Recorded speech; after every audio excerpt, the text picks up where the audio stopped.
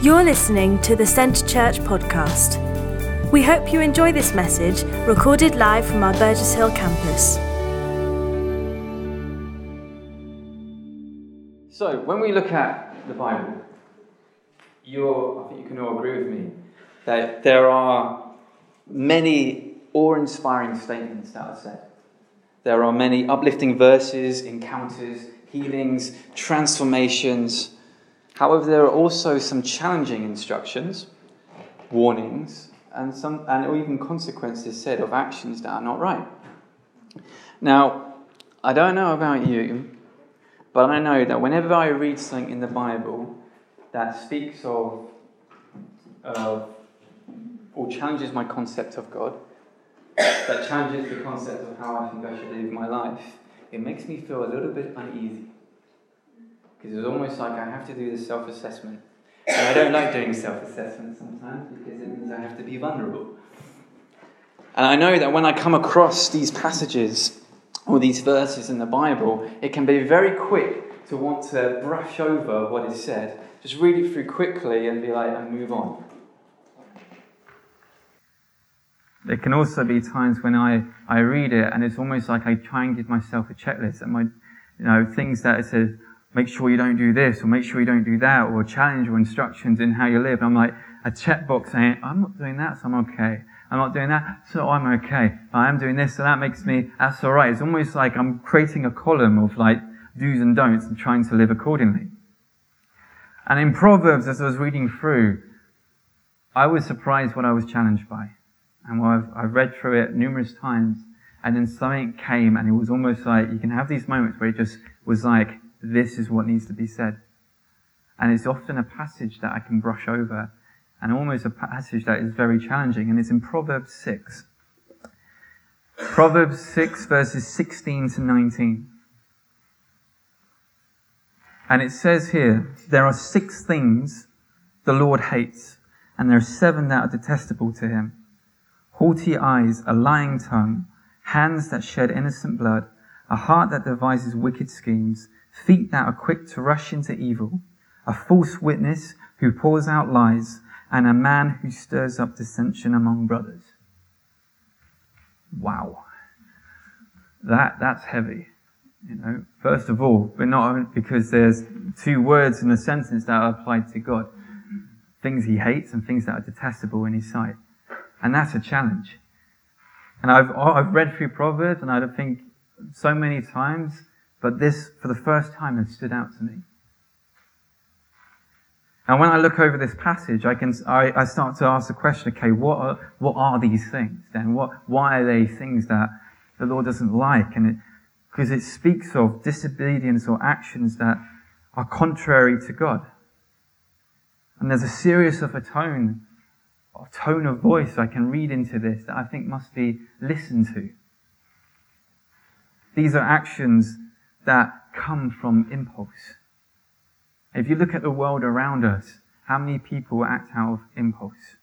How many people act in their own strength, in their own wisdom, in their own logic? We live in a world that focuses on trying to tell you how you should live your life.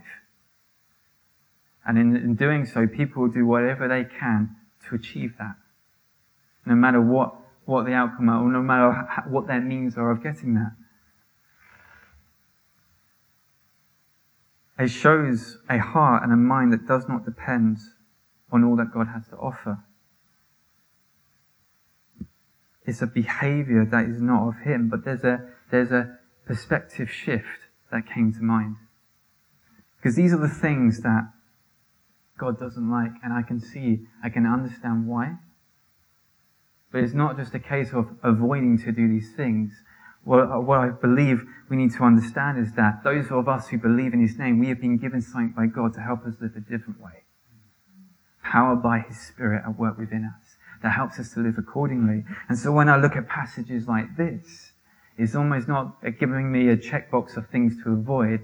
It's almost saying, if these are the things that the Lord doesn't like, what are the things that he loves? And how can I act accordingly? In Galatians chapter 5, verses 16 to 25, we almost have a clear a picture of understanding of what I'm trying to say here. It says, "So I say, live by the Spirit, and you will not gratify the desires of the sinful nature. For the sinful nature desires what is contrary to the Spirit, and the Spirit what is contrary to the sinful nature. They are in conflict with each other, so that you do not do what you want. But if you are led by the Spirit, you are not under law. The acts of the sinful nature are obvious: sexual immorality, impurity and debauchery, idolatry and witchcraft, hatred, discord, jealousy, fits of rage, selfish ambition, dissensions, factions and envy, drunkenness, orgies and the like. I warn you, as I did before, that those who live like this will not inherit the kingdom of God.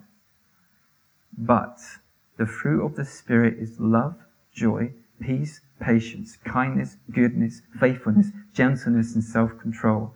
Against such thing there is no law.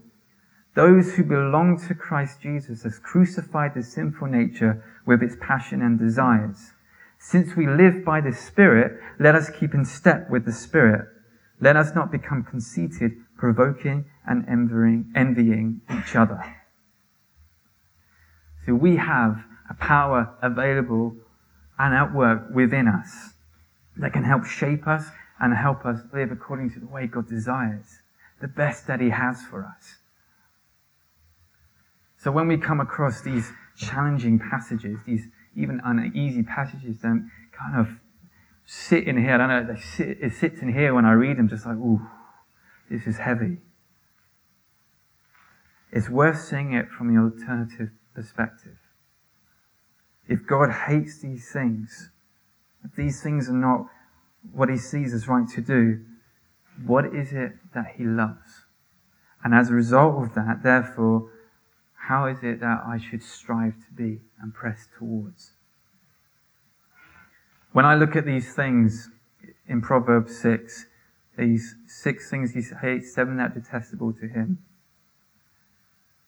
I can see on the other perspective 5 keys that can help us unlock the heart of God for us to see and how we should live out and act according to what He has for us. And these are the 5 keys that I want to share with you this morning. The first of these is our attitude. In verse 17 of Proverbs 6, it has the statement, haughty eyes. And I looked up haughty eyes, and it's eyes that are arrogant, eyes that are selfish, proud. It's the way you see yourself. And of course, it's like, well, how do I flip the perspective? Instead of trying to say, I will just try not to be proud, that's a very hard thing to just say, I will try not to do. But then what is the opposite of that? It's humility. And throughout the Bible, throughout Scripture, Old Testament, New Testament, I constantly see how humility is honoured by God. In Proverbs chapter 3, verse 34, it says, He mocks proud mockers, but gives grace to the humble. Humility is a characteristic that God loves in His children, and one that is encouraged for us all to follow Him. And in Proverbs 11, verse 2, it says, When pride comes, then comes disgrace, but with humility comes wisdom. I like that statement there, because we've been hearing how the fear of the Lord is the beginning of wisdom, but also humility. With humility comes wisdom also. If you look at any sportsman or any athlete today, you can see in their whatever sport they're doing, they want to try to be the best they can be. Let's take Formula 1 drivers, for example. You've got these drivers that are working at high end pressure, trying to drive these cars so quickly around a track. And in order to do that, they need to hone their skills, they need to train hard, they need to work their body, they need to have the right attitude and the right mindset to be the best they can be. That requires humility, to not say, I am the best, so I don't need to do anything. Rather, to be able to become the best that I can be, I need to realize that there's still stuff that I need to work on. Now, I follow Formula One. It's a sport that I like to watch. And for example, Lewis Hamilton, if anyone knows this, he's like a 5-time world champion. 5 times, right? You think once you won it once, you're like, I've done it. Great. Well, that's it now, right? But whenever I see interviews with him, he's always saying of how he needs to improve. How he's looking at the finer details to be the best that he can be. He doesn't accept that I've just done it once. He's like, now I want to go again, but I want to see improvement in areas that I made errors. I think that's humility. Humble enough to say that, standing there and say, I am the best driver. Humbled enough to say that I still need to get better. I still got much to learn. And we are called in Scripture to emulate Christ's humility. In Philippians 2, you've got this beautiful passage. I love reading through Philippians, a lot of Paul's letters. Especially in Philippians 2, you've got how we are called to imitate Christ's humility, to consider others above ourselves, to not just look to our own interest, but also to the interest of others. So there's also this inward focus on having the right attitude, but also how that then is portrayed outwards to other people as well. How you see yourself influences your relationship with others. In this world, titles, job positions, money, knowledge, experience gives a person a sense of identity and worth. For those who hold on to God, we know that our identity is found first and foremost in Christ, because He shapes every aspect of our being, and then this can be projected out. In Matthew 23, verse 12, it says, "For whoever exalts himself will be humbled, and who humbles himself will be exalted." When I read that passage, a king in the Old Testament came to mind, and that was King Nebuchadnezzar. If you read in Daniel, we read about this king. And it really unveils the contrast between pride and humility. There was this king who has this great kingdom.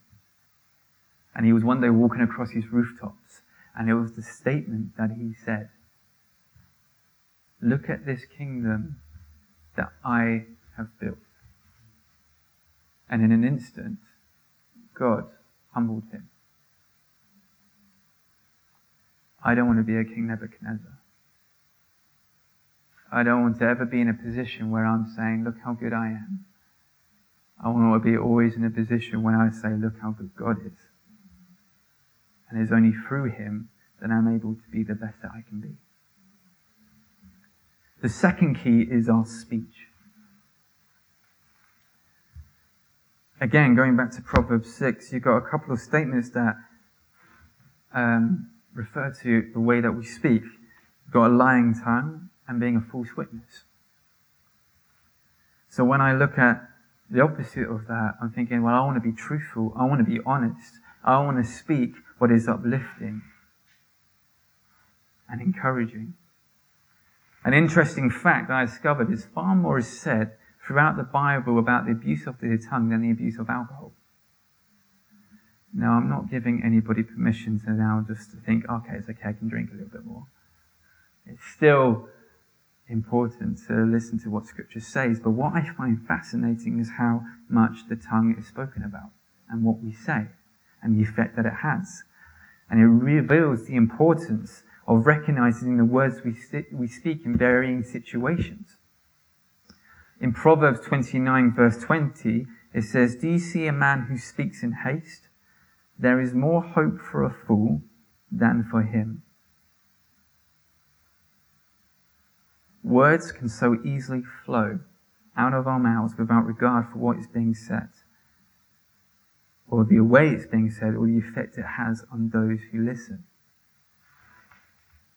People shape their view on God by what we say and how we say it, and even how we react in different situations, the words that we choose to use.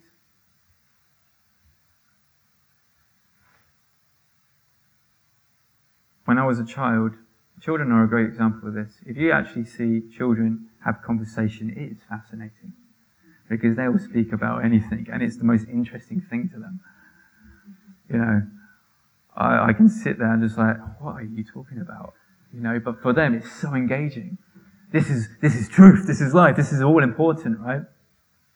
But also, children, as they grow up, they learn why it's not good to say lies or to say things that are not entirely true, like an elaboration. And I think, why do people lie? I actually believe that people lie to protect themselves. They protect themselves from, maybe they realize they've done wrong, and it's a way of just protecting themselves from the consequences that may happen. Or why do people kind of, over-elaborate the truth? As not being completely honest. Well, maybe it's because there's a fear of what people may think of them. There's an expectation that they feel they have to be a part of. So they're kind of like saying, oh yeah, I've done that as well, when they haven't. Or I've been a part of this as well, when they haven't. And when I was a kid, I was too young to remember this. This all comes from my parents. Fortunately, they're not here, sorry. But what I could say is that I saw the wall as my canvas. I was a very creative child. So I thought, apparently, again, their words over mine, I thought that the wall was a great place for me to experiment with my creativity. And my dad said how he saw me drawing on the wall, mind of my own business. And what he did was he came up behind me and he just stood there.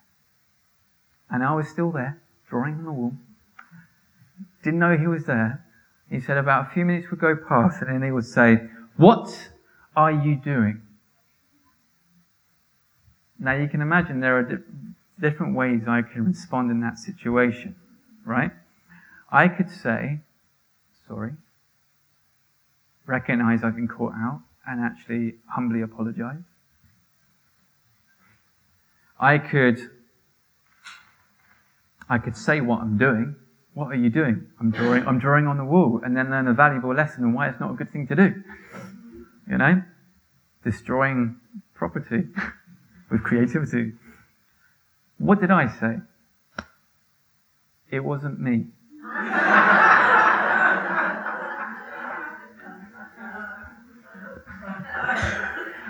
My dad had stood behind me and watched me for like 5 minutes drawing on the wall, and I still have the audacity to say, "Oh, it wasn't me."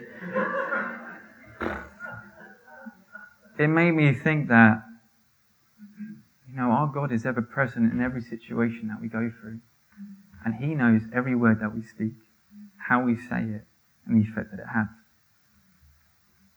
In Ephesians 4, verse 29, it says, "Do not let any unwholesome talk come out of your mouths, but only what is helpful for building others up according to their needs, that it may benefit those who listen." Again, we are in a world where negativity surrounds us. Tom Wright states that your tongue gives you the opportunity to bring God's grace to people by what you say and how you say it. That's what I want to do. I want to be someone that breathes in life, truth, love, grace, mercy, forgiveness. In all honesty, I want to be transparent before people. If I've not done something or not achieved something, I want to be honest and admit that. Because truth brings life. Honesty brings life. The third key is our thoughts. This is in relation to verse 18 in Proverbs 6, a heart that devises wickedness. Ruth shared on this last week about how we've got to be careful guarding our hearts and what we allow in. And the same thing of what we think about. We have to be careful what we allow into our minds and what we think of others and even ourselves. And in Romans 12, we read this passage, I've heard it so many times, that, do not be conformed by the pattern of this world, but be transformed by the renewing of your mind. And then back to Philippians 4, verse 8. "Finally, my brothers, whatever is true, whatever is noble, whatever is right, whatever is pure, whatever is lovely, whatever is admirable, if anything is excellent or praiseworthy, think about such things. There's this contrast here. We can allow the negative things to completely contaminate our thoughts and our minds, or we can choose to actually see what is the good in this, what is the positive in this, what is lovely, what is admirable, what is excellent and praiseworthy. If you take the news, for example, I struggle to see how many times the news says anything good. How much things are reported that are not great. This is awful. This person's done this person's done that. This government's not doing this. This is wrong. The country's in chaos. Pushes down. All we're getting fed is this negative media. And if you also look at posters and what is advertised as well, it's like having the perfect body, what you eat. This is the lifestyle you must aspire to, and if you don't aspire to that, you failed. But those of us who follow Christ, we know better. Because we know that fullness of life is found in Him.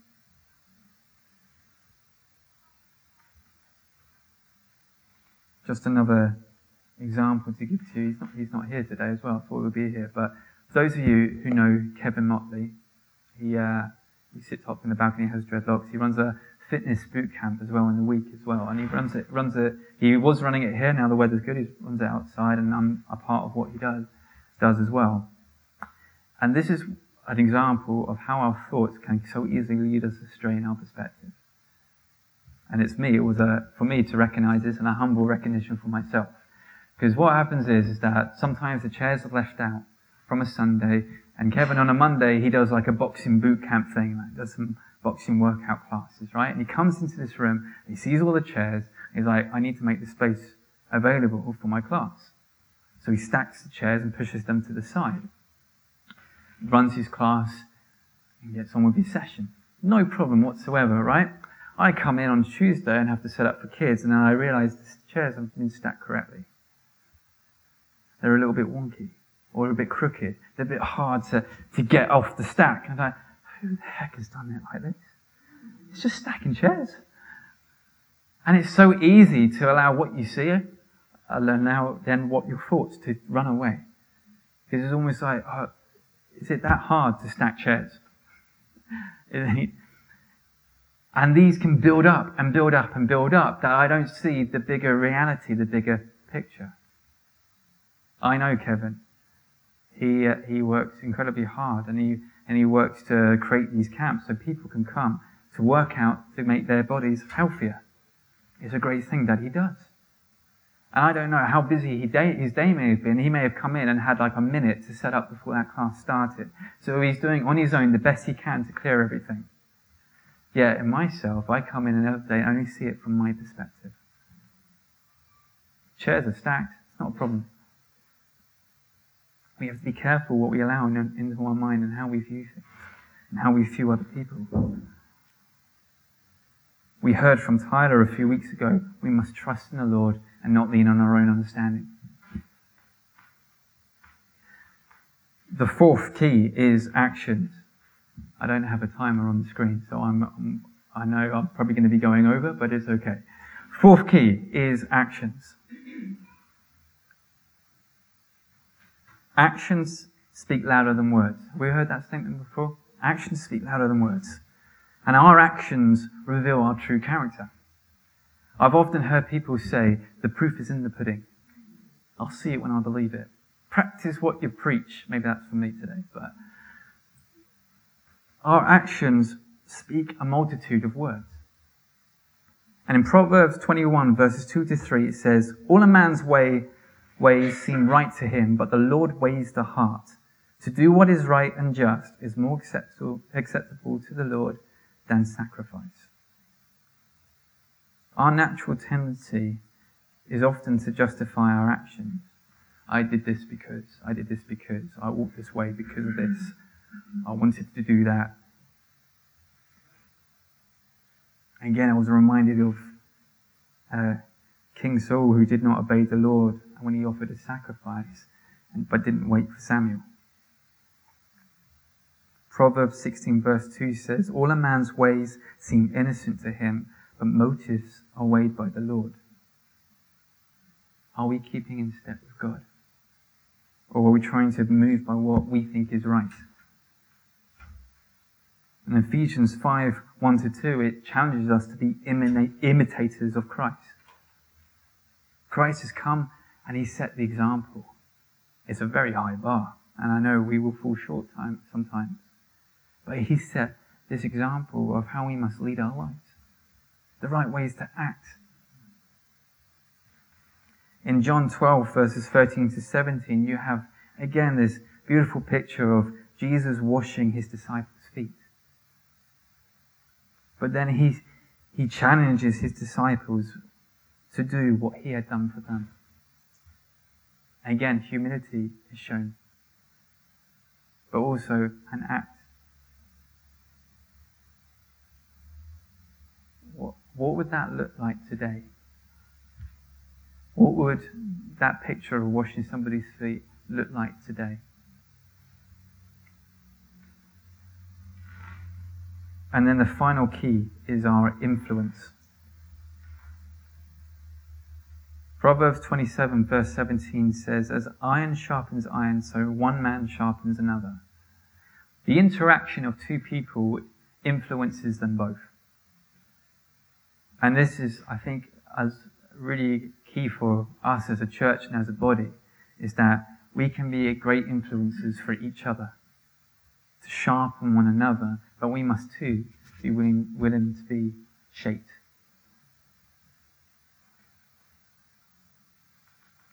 We can fall into this narrow vision sometimes of believing that we know what is right and what is best and what is the right way to go, and sometimes it's not. Now, I've done this, we must do that. Listen to what I say. And it's not a bad thing, because there's experience as well, but there's also understanding that God moves in ways that is far beyond our understanding sometimes. And when one way seems right, he may be calling to go a different way. And even if that doesn't make sense, it's being willing to walk in it. In Matthew verse 5, verses 13-16, you have this image of being salt and light. It says, "Let your light shine before others so that they may see your good works and give glory to your Father who is in heaven." And I think when I look at this, again, this passage in Proverbs 6, and I compare it with that passage, I'm like, is this not the goal, the big difference? Our flesh and our sinful nature desires selfish ambitions. It's what the voices in this world continually shout. This world fights for peace, but ends up falling into more calamity. Yet God says, why don't you be a light?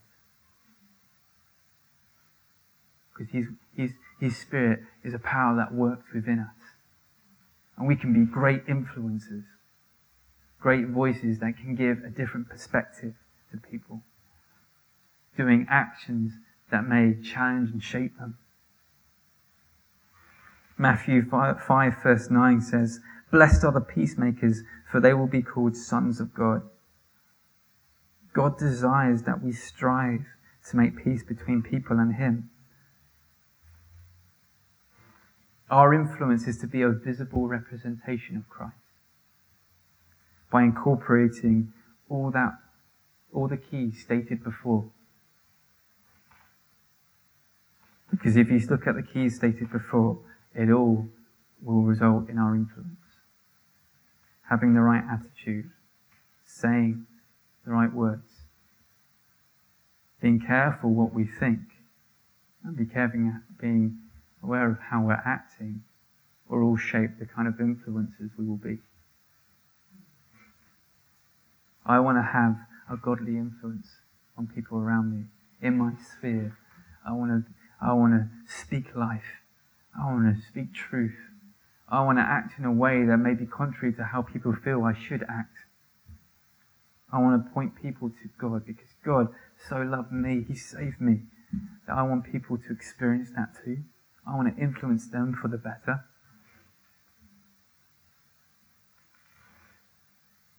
our influence is to be a visible representation of Christ. To feed, love, pray for our enemies, to look beyond ourselves, to not bring our brother or sister down by our words and actions, but to always seek to lift them up, encourage them, and push them towards Christ. Thank you for listening to this week's podcast at Centre Church, one church passionately loving God and people in Burgess Hill and Brighton. To get the latest news or for any other information, check out our website at www.centrechurch.uk.